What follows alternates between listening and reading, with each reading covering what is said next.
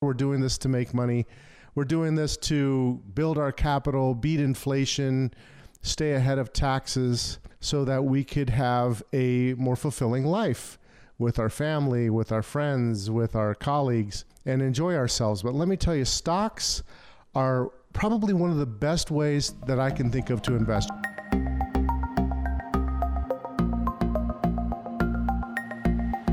Welcome to the Market Call Show, where we discuss what's happening in the markets and the impact on your investments.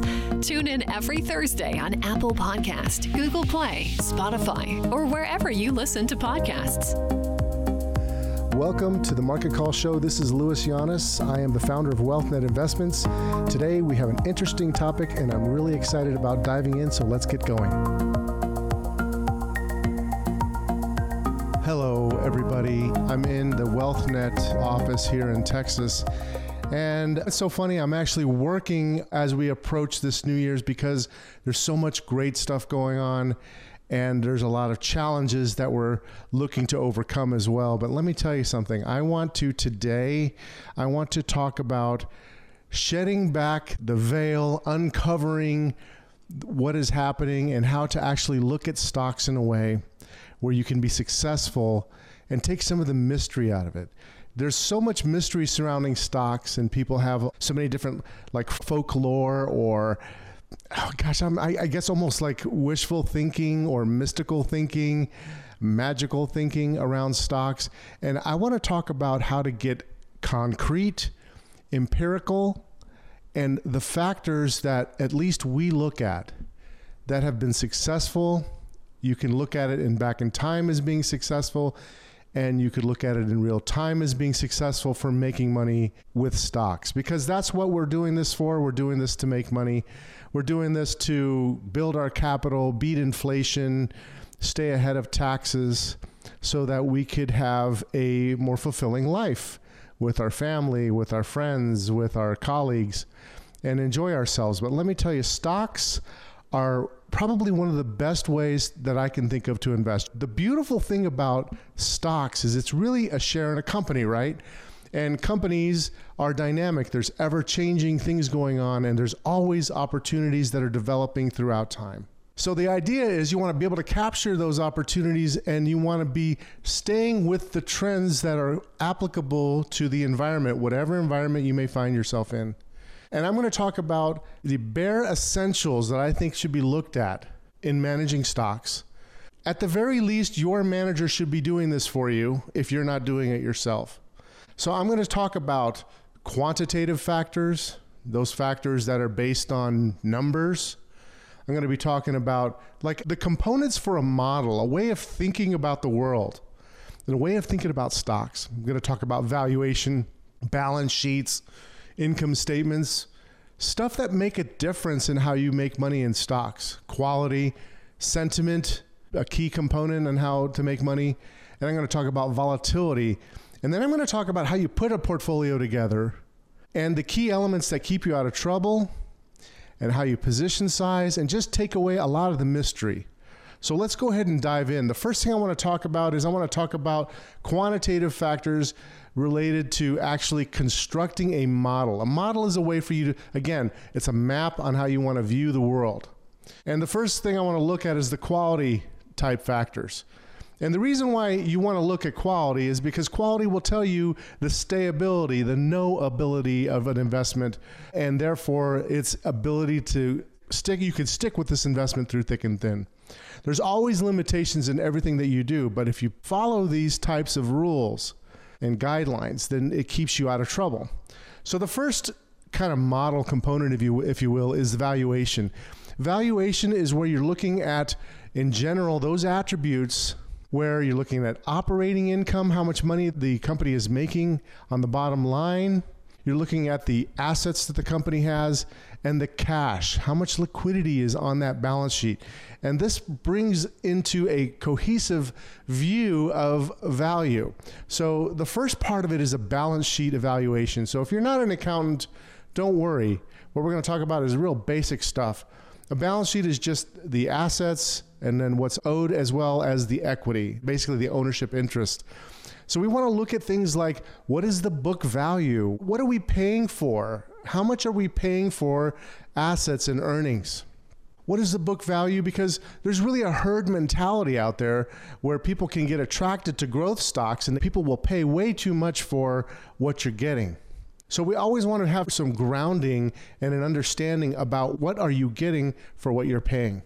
It's just, most people really follow that rule when they buy houses or when they buy a refrigerator or when they buy all these other things, but rarely do they think about that when they're buying their stocks.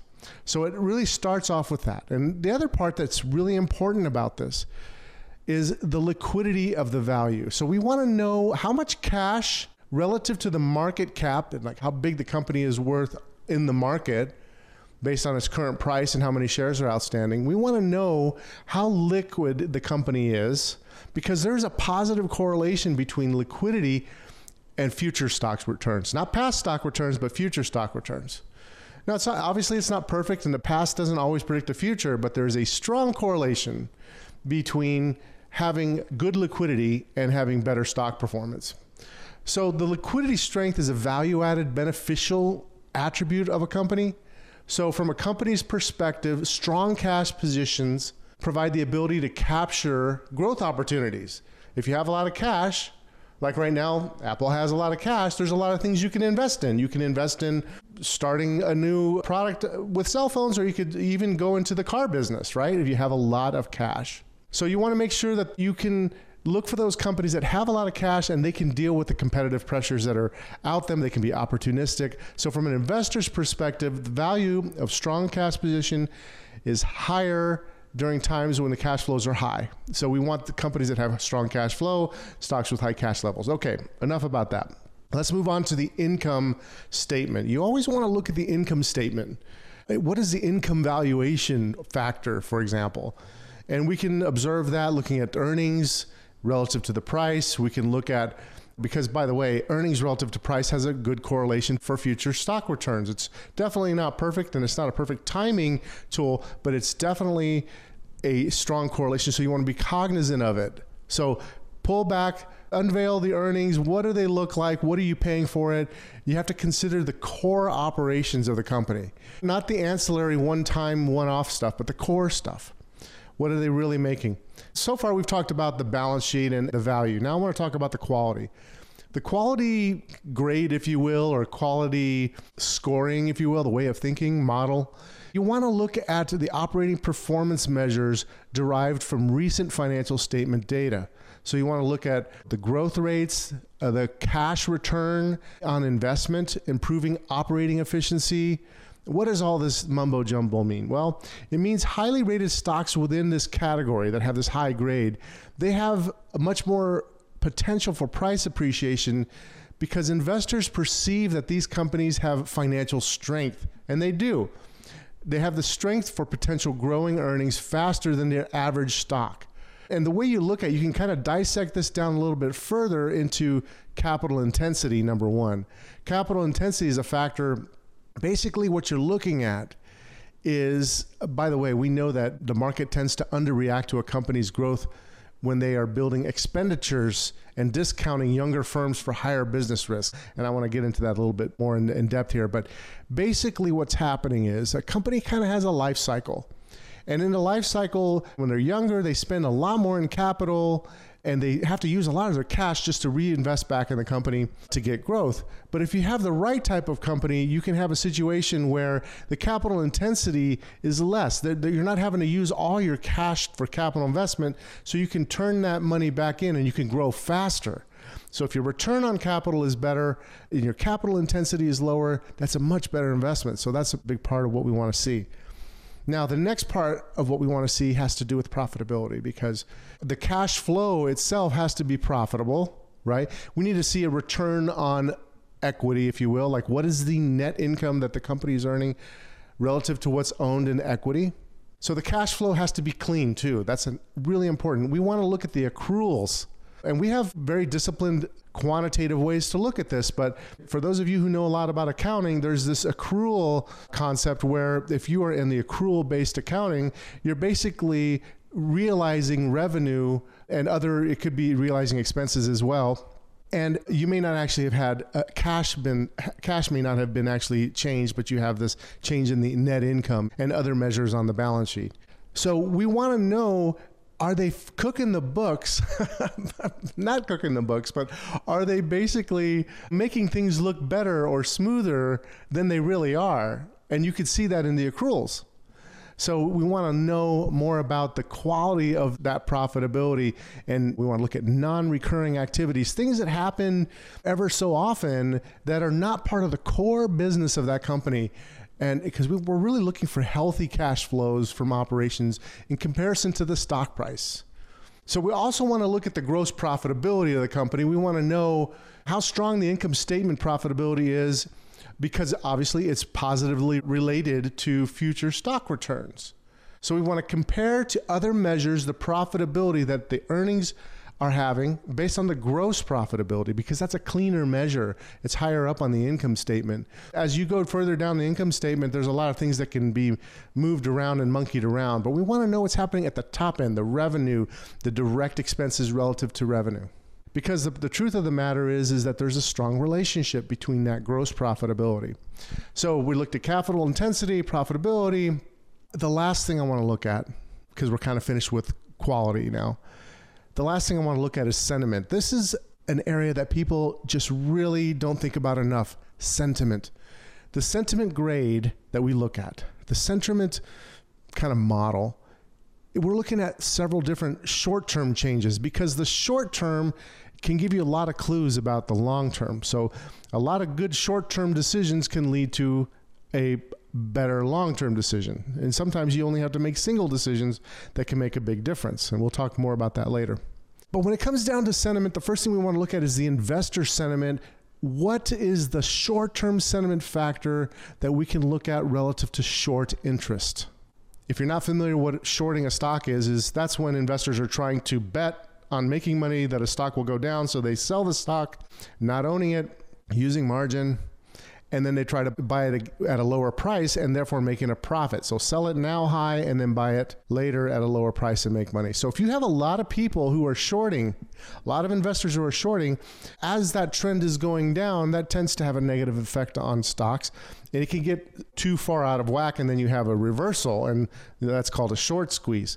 But we're not talking about the short squeeze part. We're talking about the trend in shorting. There's a short interest factor that tends to have low correlation with other typical accounting measures. So this gives us a view from a different perspective about the sentiment of a stock. Okay, we're talking about sentiment. So the other thing we look at is, what are the analysts' expectations and how are they changing? Because that gives you a view about what Wall Street thinks and what the analysts think are happening and how that could affect the views of buying and selling. We don't want to have a situation where the analysts are continually downgrading, because that tends to have negative stock price performance. Obviously, these things can get completely out of whack and then you can go counter to them. But in general, sentiment that is moving against you and you're long, you definitely don't want to be being on the wrong side of that trade. So it's really important to look at sentiment. And of course, we want to look at the price momentum. It's amazing how much you can get out of price alone. You could literally just use price and get a lot of bang for your buck in terms of performance, because price momentum is a factor that is one of the most robust factors out there. In fact, I just recently had an interview with Wesley Gray, PhD, Wharton grad, studied at the University of Chicago under Nobel Prize winning financial people. And I asked him, I said, if you had one factor that you could rely on a desert island, you could have nothing else, what would it be? And his answer was price momentum. Understanding and being on the right side of price momentum is one of the most important factors out there.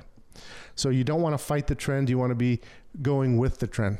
So we talked a little bit about analyst sentiment, and let me just kind of wrap up that part of that. So as it relates to investor sentiment, we're looking at short interest, we're looking at price momentum and various forms of it, and analyst sentiment, earnings and price targets, things like that.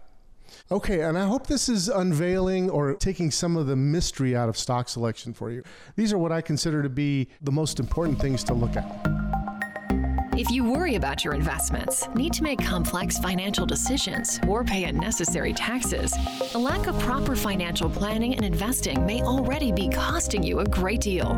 When you are ready to turn your peace of wealth into peace of mind, go to wealthnetinvest.com and click on the Schedule a Call button to talk to us and get a free consultation today.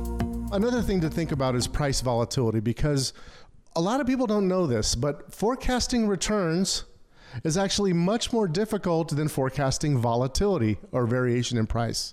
We can, with a pretty high degree of accuracy, statistically speaking, predict how volatile a particular investment is going to be. But we can't really predict the direction as much. So we want to know on our position sizing, we want to position size relative to risk, and how much price volatility is one way of looking at risk. There's other ways, but it's a pretty good way to get an assessment of risk. There's obviously a ton of other risks that are out there. There's market risk, there's foreign currency risk, there's industry concentration risk, there's interest rate risk, credit risk, issuer risk, liquidity risk, derivatives risk, prepayment risk, leverage risk, emerging market risk. We can go on and on. So what's interesting though is that the price volatility will capture a lot of that. So that's one of the reasons why we pay attention to price volatility and the changes in volatility. You can have a low volatile stock that turns into a high volatile stock. The key is you want to understand that when those changes are happening, and position size in a way so that you have the right reward, i.e. return, versus risk in your portfolio. So that's kind of the general, more quantitative ways that we look at things. Now I want to switch gears a little bit now and talk about some of the essentials of actually managing the portfolio.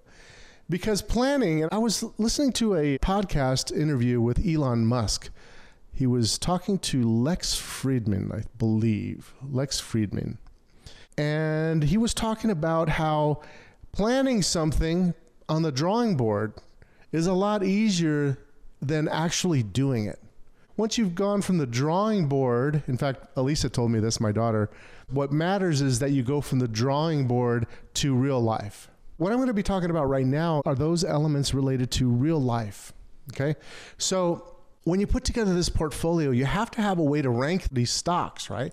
So what is the best way to rank these stocks? So you have to have what I call factors, right? You have factors, and it's not just me who calls it that. It's a common way of talking about return factors or return drivers.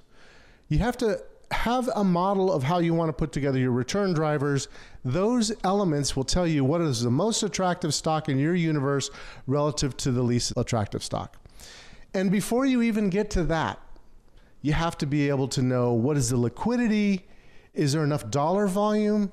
Like even just as an example, today and yesterday, I've been trading some stocks, and generally I try to only stick to stocks that have $25 million or more average daily dollar volume. So there's at least $25 million changing hands in a stock, because we'll be taking a significant part of that volume if it's too low. And anyhow, so I was trading, I would say something around 15% of the volume of a particular stock, and here we are coming up on the holiday, and it was very hard to get filled. We had to get filled over 2 days. So you don't want to be in a position where you're a slave to the liquidity. So you even have to bring that down to another level once you get in there and start investing, blocking and tackling. So anyhow, so you've got to rank these stocks from high to low. Once you've done that, then you can go back and say, okay, this is my most attractive stocks down to my least attractive stocks, and you have to be very disciplined about it. And then you start filling buckets, and you have a risk bucket. So what is my overall risk budget? Like, for example, in our dynamic strategy in the US, we generally have 30 risk budgets. So we have room for 30 stocks. And in that case, we will fill up those buckets, and those buckets can be filled up based on the opportunities. So that's the second part of that, is what is the opportunity score, if you will. If a stock is at 100% opportunity, it's one of the best opportunities that are available to you, then you will have filled entirely your entire risk budget.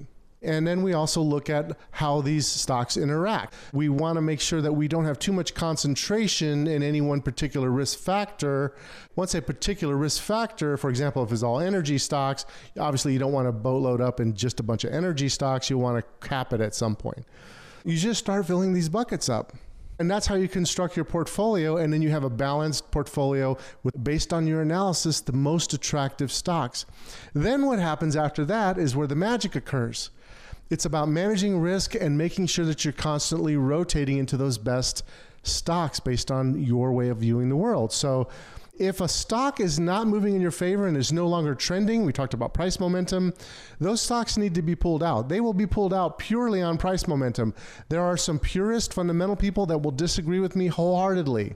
I'm just looking at the data, and the data says if you have a stock that's moving against you under certain time frames, you're better off getting out of them. You can get back into them later, but you're better off getting out of those.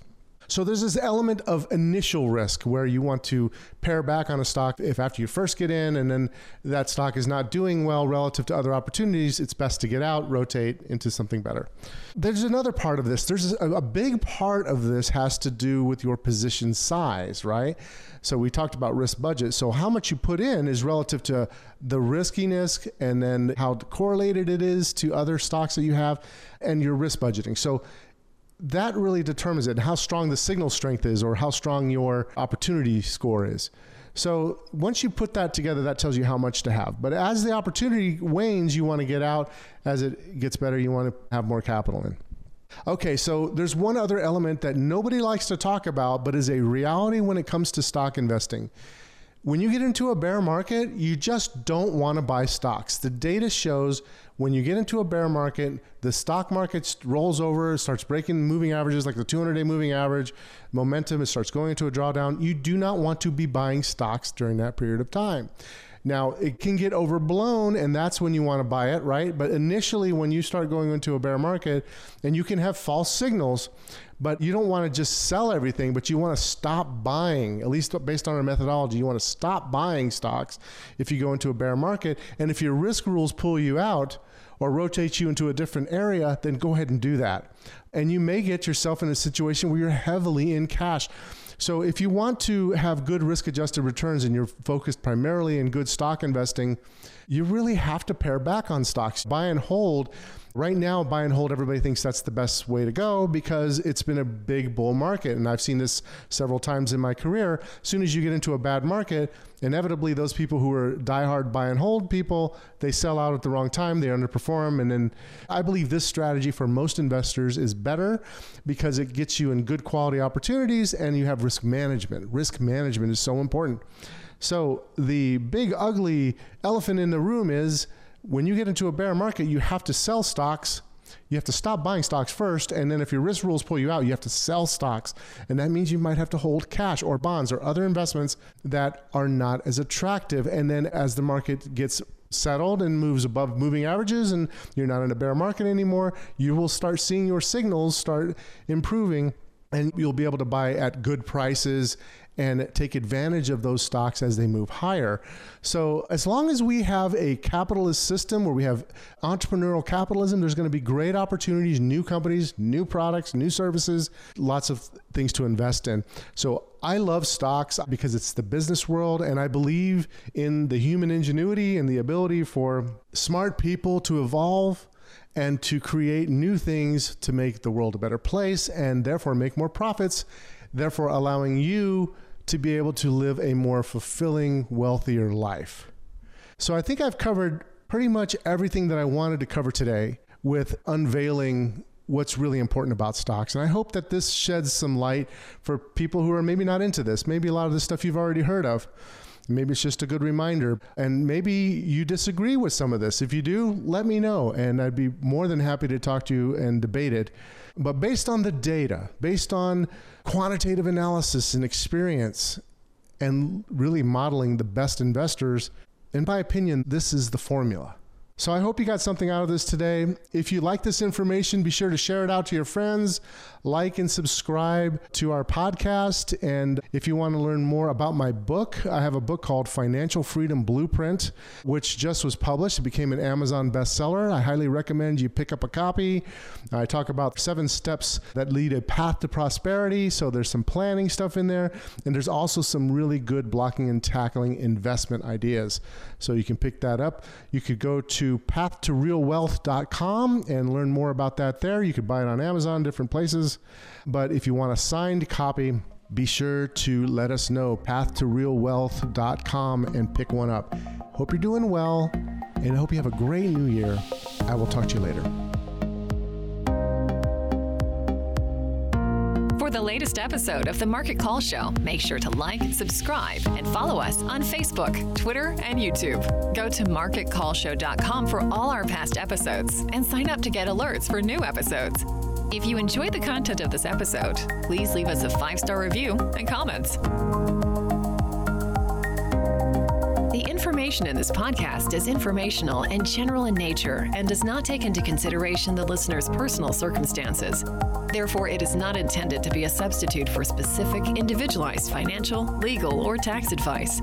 To determine which strategies or investments may be suitable for you, consult the appropriate qualified professional prior to making a final decision. WealthNet Investments is a registered investment advisor. Advisory services are only offered to clients or prospective clients where WealthNet Investments and its representatives are properly licensed or exempt from licensure.